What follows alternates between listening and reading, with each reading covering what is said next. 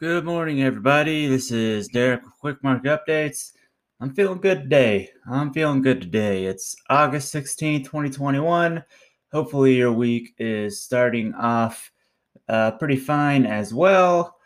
For the markets, though, it doesn't look like the week is starting off that great. As of yet, we're only 12 minutes, into the market open, so we could turn around, of course. But it's based on the way it's looking from the SPY, we might end up with a down day, right? Because we ended at a record high Friday, and pre-market trading started gapping down pretty heavily about 40 minutes before the market opened. We started to come up a little bit, right? Set a lower high, but now we're pulling back again. And that's potentially the sign of a downtrend, right? When you start at a high point and then you set a lower low, come back up, set a lower high. And right now we're at a low that's lower than the previous one that was set in pre-market. So we could definitely see a pullback today. The Qs are actually kind of going the other way, so it might be a good day for tech stocks, but we'll see if they can hold up with the rest of the market. The Dow is really just kind of sliding. There's, nothing but slide there for the Dow. So it'll be an interesting day.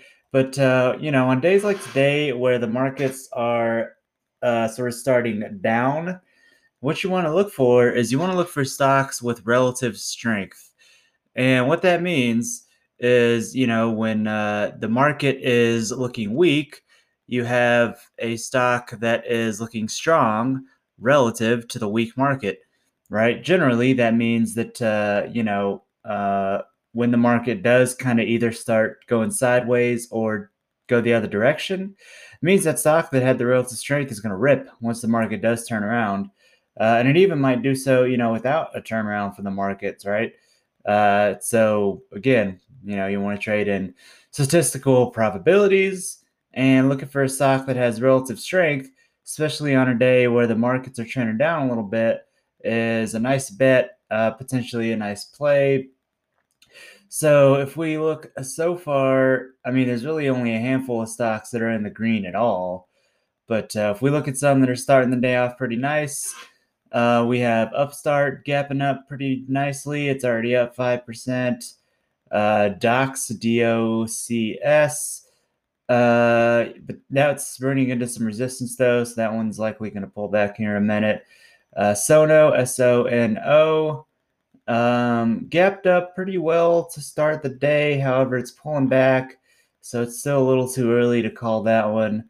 BJ has a huge gap up over a big red downtrend, so that one actually is potentially showing some good market strength or relative strength to the market, and it's still got some room to move up. Actually, I'm actually going to add that one to my thumbnail watch list real quick here.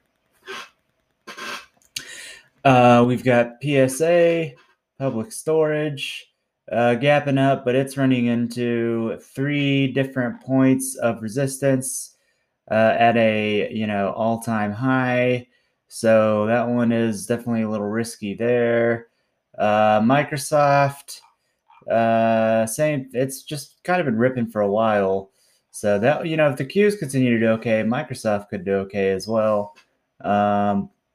Don't see too much movement there though. It's not a very price heavy moving stock, especially on up days. On down days it'll rip, but coming back up, Microsoft's kind of a slugger. $2 to $4 kind of days there, and it's already up $1. So it might have some room to move up, but again, it's at an all-time high, so it's always hard to say for sure what it's going to do. Or any stock when it's at an all-time high, it's hard to say what it's going to continue doing. Other than that, it's looking pretty sparse so far. It's definitely going to be a day that will potentially require some patience. So you don't want to rush into anything, right? You don't want to force trades, end up getting stopped out, because that's not the point as a trader, to get stopped out. Your goal is to make money. So be patient and wait for those patterns to develop. If we take a look here at the crypto market, just a little bit of a slide on the market open. Nothing too heavy though. We've got Bitcoin still sitting at 46,600 more or less. Ethereum sitting at 3,200. Over the 24-hour window, it's about half and half for cryptos in the red and the green. So, it's still looking okay for the crypto market. Again, we are likely going to continue to see somewhat of a pullback or two as we climb up for Bitcoin and Ethereum. But again, we definitely have some room to move up to around 50K. So even though this little uptrend is sort of flattening out and consolidating for Bitcoin, it's kind of been bouncing around between 45,000 and 48,000 for about 7 days, more or less now. So, consolidation is okay, and that is normal as long as we don't see it break below about 45,000 in a significant, meaningful way, then we should be okay. So it's still looking good for crypto. Good to see that.